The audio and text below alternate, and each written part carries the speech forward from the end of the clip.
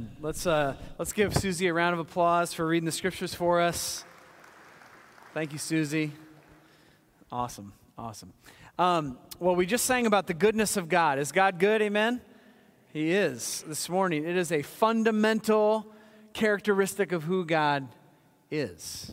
On his throne, he is good. And we celebrate that. And, you know, even in the midst of this last week, people have asked me a lot, like, Pastor, how you doing? I'm like, I'm just loving Jesus and chilling. Amen?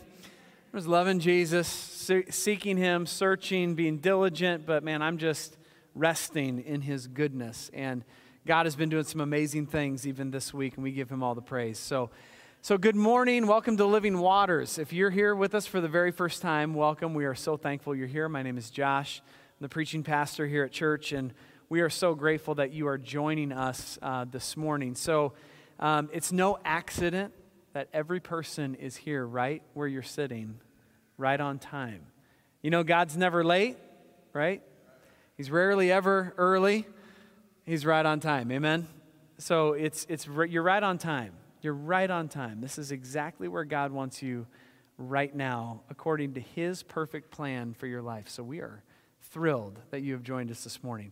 As we dig into Hebrews chapter 9, let's open our time with a word of prayer and seek the Lord together.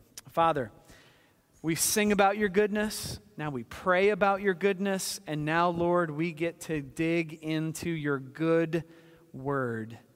And Lord, this word is able to save our souls.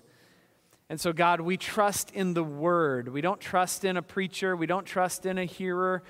We trust that your word, when it's preached, that the Spirit of God activates that word in the hearts of every listener, live and online, and everybody that's streaming with us. God, we believe it. We absolutely believe in you, Jesus. And so, Lord, we're asking that the Holy Spirit would have his way this morning in our hearts, that you would just say to us what we need to hear, and so that we might change. And Lord, I pray for every Christian that you'd build them up and infuse new and fresh joy in their hearts. And I pray for every person here who does not yet know Christ, that you would activate for the very first time ears of faith so they might hear the word of God. And Lord, be saved. So we pray all these things in Jesus' name. Amen. So have you ever felt guilty before? Yeah. You felt guilty about something you said, something you did. As a Hawkeye fan, I feel guilty that I cheered for the Cyclones yesterday. Only for 3 quarters. Because after the 3rd quarter, I'm like, this Iowa State fan thing stinks. I'm out. I'm out of here. We've all felt guilty before. We've all felt this sinful guilt for what we did do or what we didn't do, what we did say, what we didn't say. And that's really the heart of Hebrews chapter 9, verses 1 through 14. It's the heart of where we're going in this passage, is dealing with the guilty conscience that we have from time to time, or that we have all the time, depending on your spiritual background. Think about how much guilt influences our society even today. There's a story that I read. This is absolutely hilarious. There was a German couple who went to England, and this is a true story, went to England for marriage counseling.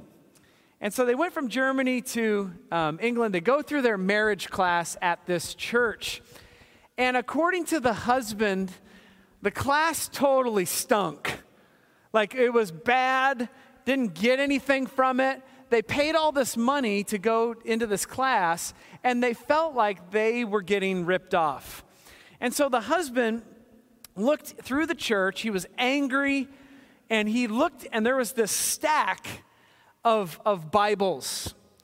And he said, I'm so angry, I'm going to get back at this church for this terrible counseling conference that's done us no good. So he stole a Bible, and he went back to Germany, and he discovered that the Bible was 200 years old. He stole a 200-year-old Bible from this church in England. And for years, he did nothing about it. In fact, he kept the Bible in his possession for 42 years.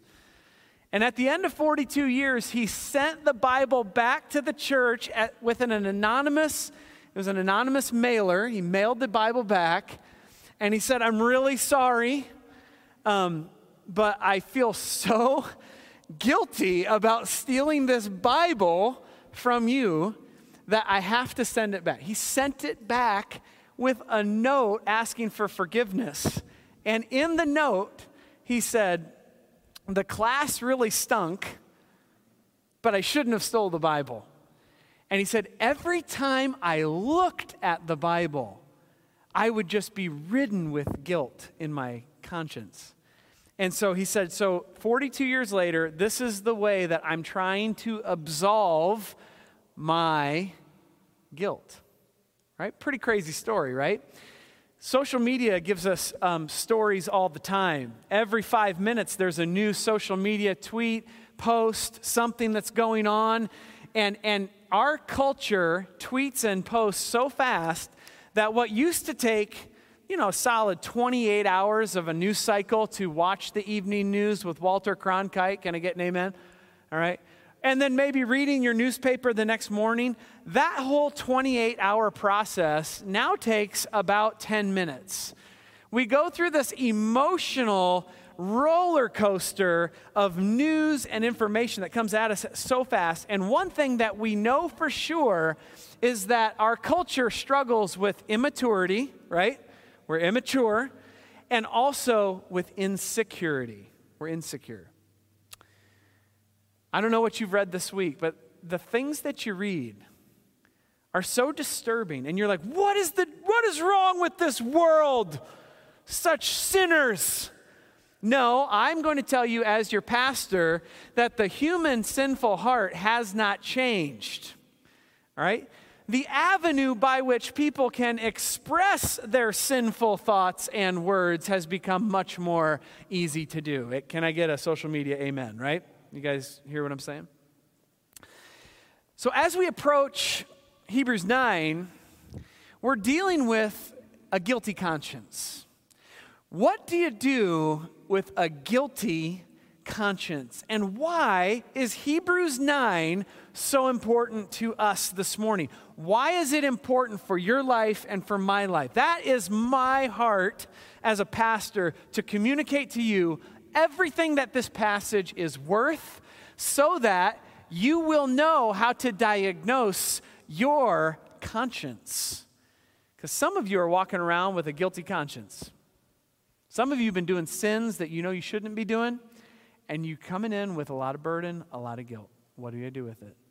Some of you are in Christ, and you're trying to figure out, how do I move forward? Jesus has paid for my sins. How do I move forward with a good conscience before God and man? How do I do that? Because I'm feeling joyful, but how do I move forward? So that's the heart.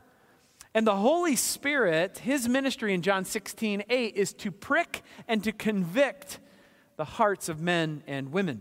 So John 16:8, Jesus said the Holy Spirit, when he came, he would convict the world of sin and righteousness. The Holy Spirit is the person who convicts people of sin, not you. Is that a news flash for some of you? For some of you, you're like, wait a minute, I thought I was the means of convicting the world regarding sin and righteousness. No, that's the Spirit's job, amen? So we need to be in prayer for people that we love and care for, so that God might prick their conscience, because in our world today, we have a lot of hard hearts, a lot of hard consciences out there. And if you followed the story about Netflix this week and about that whole Cuties show or whatever, if you don't know about it, all right, don't look it up. It's bad news, bears. But there is a display of sin in a way that is so disturbing to me as a pastor and so disturbing to our culture that we are losing our conscience. We are hardening our heart towards what is very much sin. And then also, there's some of you who have really soft consciences, and everything is a sin, and everything, you're trying to figure out how to handle it. Okay, so what we're going to do this morning is we're going to look at Hebrews 9, and then we're going to see how important this passage is. So let's put the big idea up there on the screen. All right, this passage is important because it deals with the problem of soul insecurity. It deals with the problem. If you're feeling guilt, if you're feeling insecure, this passage is going to deal with it. And the passage points us to Jesus and his miraculous power to clean the conscience. So what we have to do is look at the problem first and then the answer. So the problem is an insecure conscience, and that's the first point this morning. We got to look at the problem. The problem is an insecure conscience. Now, you can see this in verse 9. It says, according to this arrangement, gifts and sacrifices are offered that cannot perfect the conscience of the worshiper. So a conscience, what is a conscience? According to the great prophet Jiminy Cricket, a conscience is supposed to always be our what, class?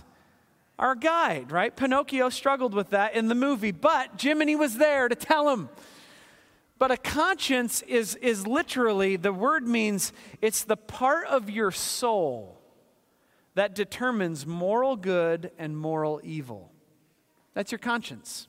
And the Bible is talking about the problem of an insecure conscience. Now, we're gonna look at verse 1 through 10, and I'm going to summarize the Old Testament for you. And after the 8:30 service, I am convinced that I have to do this in a more engaging way.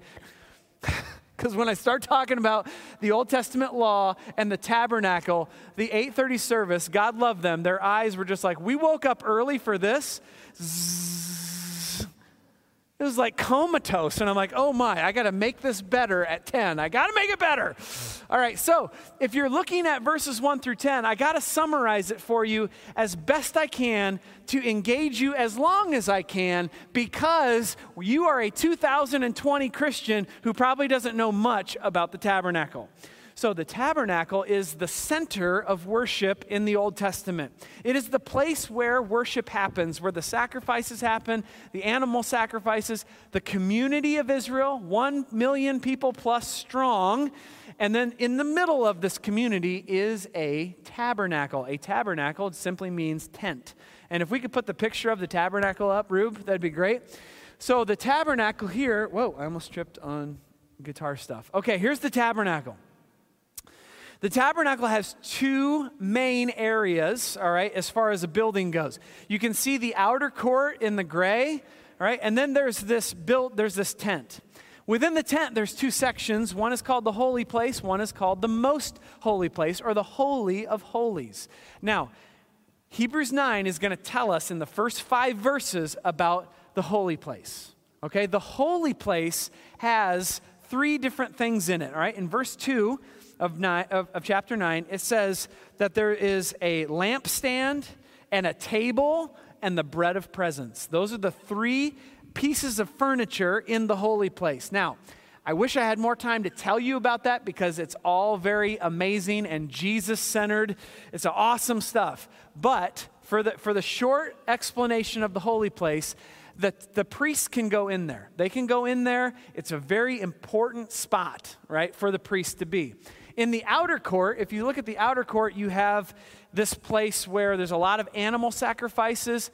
On the Day of Atonement, the high priest would go into the Holy of Holies, but during that day, in the outer court, there would be up to 1.2 million animal sacrifices.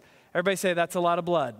It's a lot of blood, right? So if you are a priest on the Day of Atonement, you are part priest, part butcher. That is your job, okay? And in the holy place, there's a lot of activity. But the most holy place, the Holy of Holies, is in verses 6 through 10 in our passage. And the high priest, he goes in to the Holy of Holies one time per year. And now what's in the Holy of Holies? The Ark of the Covenant. The Ark of the Covenant's in there. Now what does the Ark of the Covenant have in it?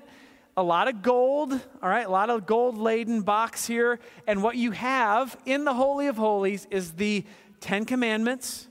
You have Aaron's rod that he used during the Exodus, all that stuff. It's the most amazing place. It's the place where the presence of God literally dwells, okay? And so you can see this in verse 7.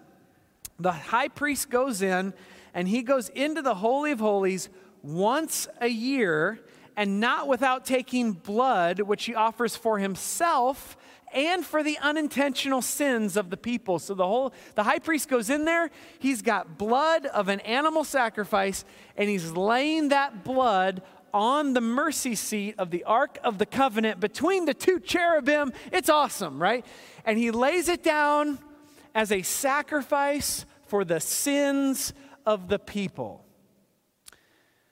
All right, that's a big deal. All of that is a big deal because the problem in the Old Testament was that the nation of Israel had guilty consciences. And even the high priest, when he goes in verse 9, it says, even those arrangements and gifts and sacrifices offered, they cannot perfect the conscience of the worshiper.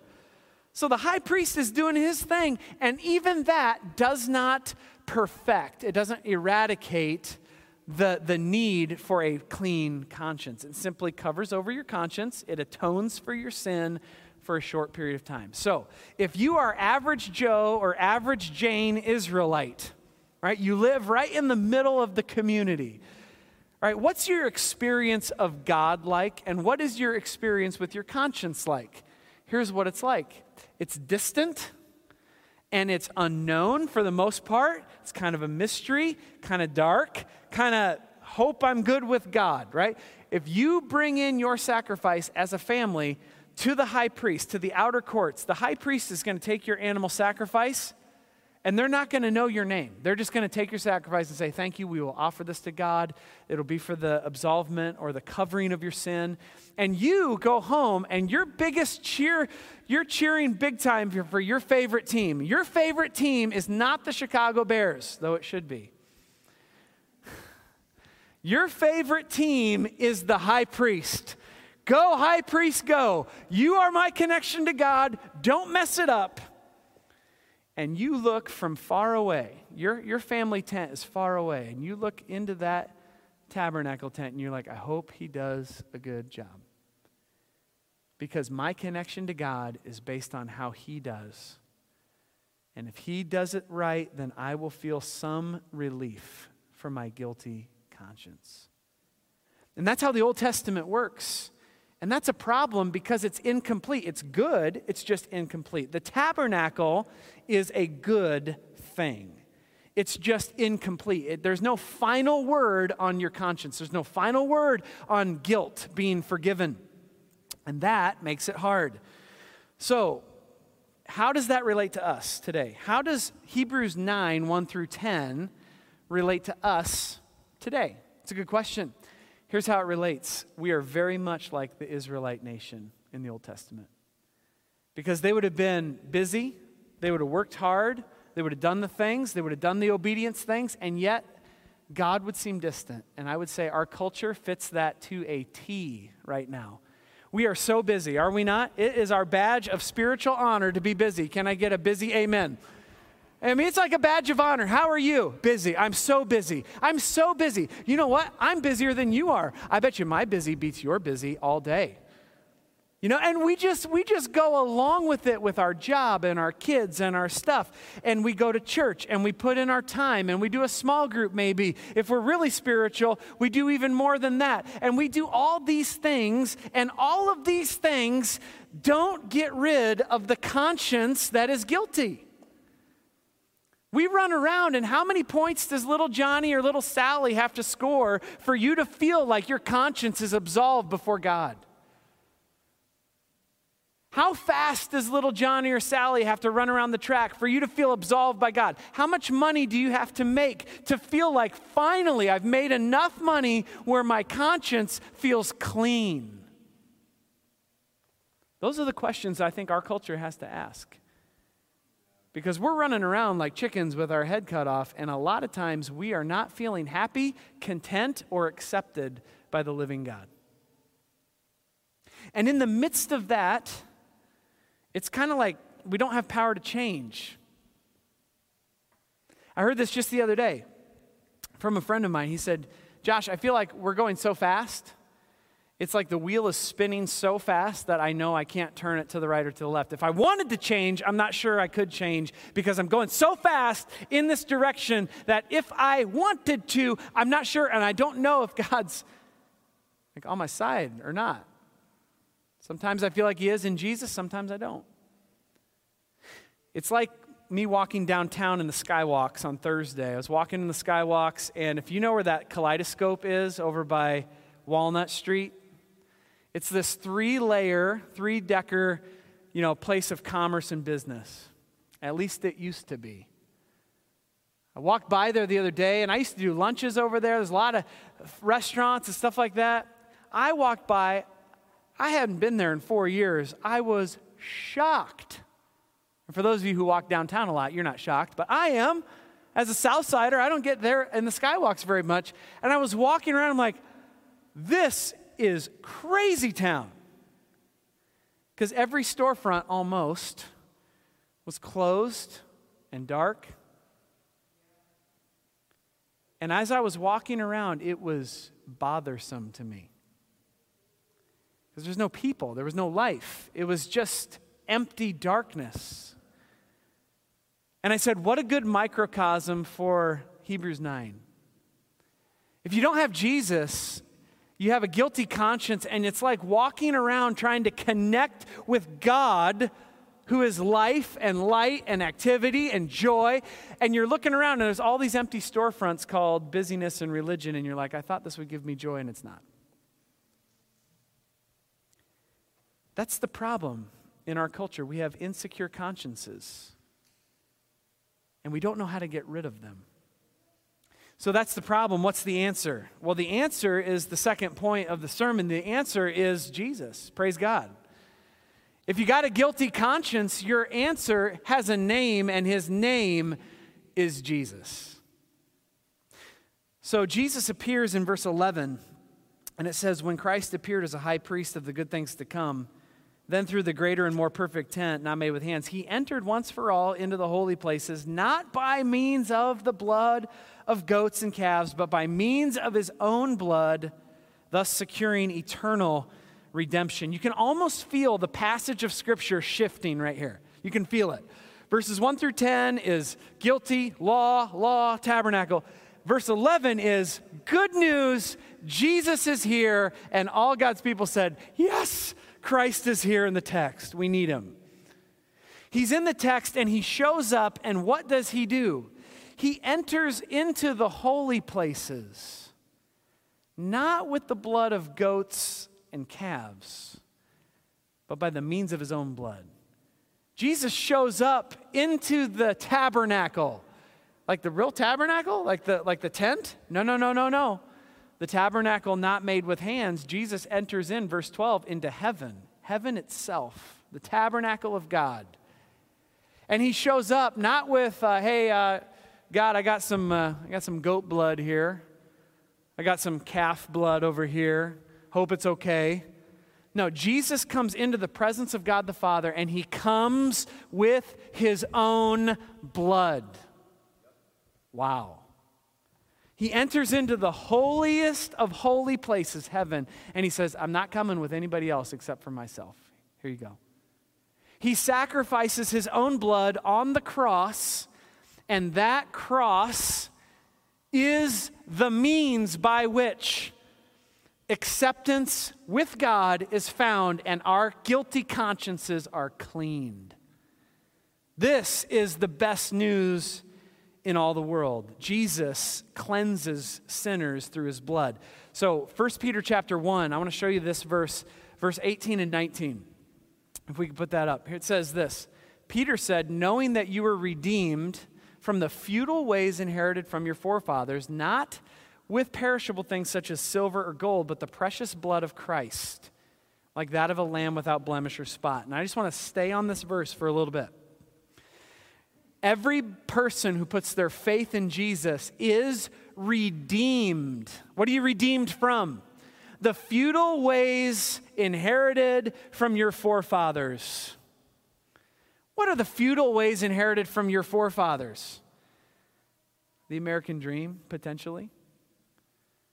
How about you just live a good life, go die somewhere, get a good salary, raise a good family. What does all that mean? Without God, it means zero things, and that's what Peter is saying. He's saying, look, you've been redeemed from all these futile ways that don't lead to eternal life. You've been redeemed with not gold and silver, how much money you make, how much money you give to the church, how much money you do, not gold and silver, but with precious blood, the blood of a lamb without blemish or spot. Wow. What about Ephesians 1, verse 7? Let's throw that one up here. In him we have redemption through what? Through his blood. The forgiveness of our trespasses according to the riches of his grace. We are redeemed through the blood of Jesus, and the blood that Christ shed on the cross, it not only absolved us of guilt, but it took away our guilty conscience. This is the greatest news in the history of the world.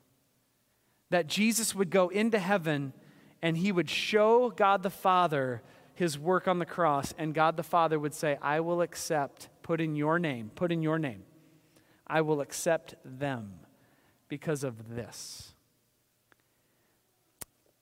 Church, Jesus does what nobody else can do. He takes away your guilt. Only Jesus can do that. Ancient religion can't do it. Modern technology, right? As much as you love Twitter, Facebook, Snapchat, Netflix, Amazon Prime Video, Hulu, whatever you're into, as much as you love them and think we are so sophisticated with all of our things, you should see all the tech in my car or my truck. You should see all of it. As much as we love that, it won't take away your guilty conscience. The only thing that can take away your guilty conscience is the blood of Christ. There's power in the blood. Amen? There's power in it. That's an old hymn. There's power in the blood. Wonder-working power, right? It cleanses anybody who believes in it. And there's just so much beauty, right, in what Christ has done. Washed by the blood is the other hymn I was thinking of. I'm thinking of the other hymn. What is it? I gotta look. I gotta find it. Are you washed by the blood? Now, I grew up in Baptist world, right? I was a Baptist Catholic. I was that. That's who I was. Okay, Baptist Catholic. That's what I grew up. And so, I grew up listening to all these hymns, and it was just like, are you washed in the blood? In the soul cleansing blood of the Lamb. Are your garments spotless? Are they white as snow? Are they washed in the blood of the Lamb? As a kid, I'm like, what is this all about, Mom? This is the weirdest hymn in the world. Washing in blood? I wash with water, thank you very much, and I use soap. That was a problem with 4 boys. We had to mark the soap to make sure we were using the soap. I wash with water, and I go to church and I talk about washing in blood. That's weirdo, right? What's with all this washing in blood? And then I became a Christian and I said, oh, that's what it means. To be washed by the blood is to be given a clean conscience by the King of Kings and the Lord of Lords, and I can move forward in my life without having to worry about the sin I committed in 1997 and 1984 and 1986 and all those. I can move forward for God from dead works to serve the living God. I can do that. That's the power of the gospel in our lives, is that we get to have forgiveness, get washed by the blood, and we move in. Now, here's what I would say to illustrate it. Okay, we said goodbye to 6 couples this morning, 6 wilderness trip couples. I got to pray them out at the well at 6 a.m. 6 a.m. they were leaving. And they're going to go and they're going to tent and they're going to hike and they're going to get to know God and they're going to get to know Jesus and they're going to love each other better and all that stuff, right? And it reminded me of a trip in 2013 when we took probably one of the nastiest, longest men's wilderness trips of all time. We went up to the Boundary Waters. We hiked 15 miles per day, no showers, barely brushed our teeth. All God's people said, that's gross, right? We spent 6 nights and 7 days traveling. When we came back in, it was the filthiest I have ever been in my life. And I came in and we smelled like mud, and we smelled like sweat, and we smelled like bug spray. Amen? Because those mosquitoes are like helicopters up there. And I remember the shower house very specifically.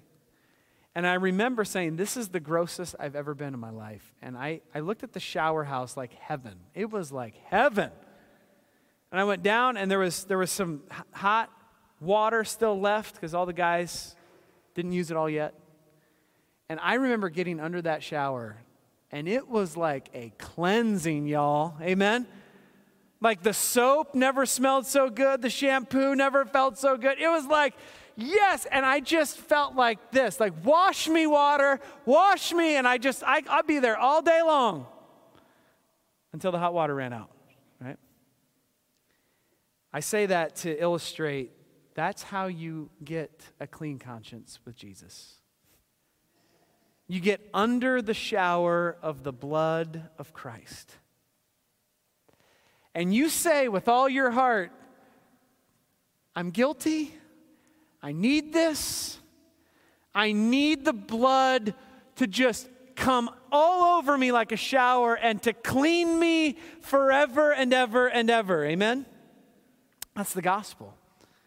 And the scriptures say that this is an eternal redemption at the end of verse 12. This is an eternal redemption. So you get washed by the blood of Jesus and you are redeemed for how long?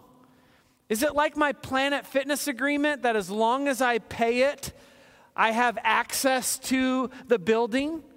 No. Sometimes we come to Jesus like that. Like, hey, Lord, I'm coming to you, but like, is my contract up yet? Like, do I owe you more things? Because I feel really bad, feel like I need to. It's not like your Planet Fitness contract. This is an eternal redemption that when you're washed by the blood, you're washed forever and ever and ever. Amen, right? So if you are here this morning and you're struggling with your conscience, it could be you're struggling because you're not saved. You've never been under the shower of the blood of Christ. And I would encourage you this morning, the answer to your insecurity, the answer to your insecure conscience is to run to Christ and repent and believe for the very first time. Guess what? He is ready and willing and able to forgive you right now. So if that's you, it's a good day to be saved. And if you know Christ as your Savior, if you're a believer, which is the majority of you, this blood shower that you have taken when you got saved should be the greatest joy of your life. There should be nothing greater than the reality that your conscience is now clean because of what Christ has done. He took all of your guilt, all of your insecurity on himself, and right now, the gospel should be to you, believer, the greatest joy in the world. There should be nothing greater than all in the earth. And, believer, it should transform you in such a way that verse 14 is true. It should purify your conscience from dead works to serve the living God. If you're saved, you should be all about that living God. Amen? I mean, if you know Jesus, you have a living God. He's alive right now in your heart and in this world, and you should say, I'm done with religion, I'm done with activity, I'm done with busyness, and I'm saying yes to serving the living God today in my heart and with my hands. So, believer, your life should be transformed to serve the living God with gladness and joy. Let's pray. Father, we thank you for your incredible grace. Lord, we are guilty. We have been guilty. Our consciences accuse us all the time of sin. And for those believers in this gym who know you, God, we as Christians stand on the blood of Christ. That the blood has purified our consciences and has informed us and has empowered us to live a different kind of life than we've ever lived before salvation. So Holy Spirit, just move in the hearts of Christians right now to find joy in this blood shower of Jesus and to share it with other people and to serve other Christians and to lay our lives down because Christ laid his life down for us. Lord, I pray also for anybody here who doesn't know Christ yet. Lord, would you please be gracious and speak to them and help them to see that a guilty conscience can only be truly, truly forgiven through Christ. And I pray that even this morning would be the morning of their salvation. So God, we pray these things. We believe these things. We hope in this gospel. And we pray it in Jesus' mighty name. Amen. So to close our time together, I was going to have Chris come up. And we sang the goodness of God at the end of 8:30. But I asked Chris, I said, hey, don't you think we should sing Washed in the Blood? Like, we should just do that and just enjoy that as an a cappella song. So that's what we're going to do. So you guys can stand up. And Chris is going to lead us in the blood. And if you didn't grow up Baptist Catholic, it's fine. Just follow somebody around you. You'll be okay. But if you know this hymn, this is a great hymn, I think, to finish us up. So I'll try to grab the harmonies. You can close us up. Sing with us as you hear the tune. Are you washed in the blood, in the soul-cleansing blood of the Lamb? Are your garments spotless? Are they white as snow?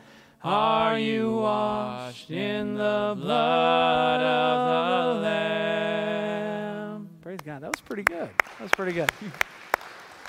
So as we close, I hope that's your story. That you could say, I've been washed by the blood of the Lamb, and I love it. Okay? If that's you, praise God. Go apply it. If you have questions about today's sermon, or if you have questions about the gospel, what it means to be covered by the blood of Jesus, we would encourage you just to find myself or one of the other pastors. I think we have a text number, too, that you can text. We would love that you respond that way, too. Okay? Church, we love you. We're so glad you're here this morning. Have a great time connecting with one another in fellowship and picking up your kids for Kids for Truth. We love you. You're dismissed. Have a great day.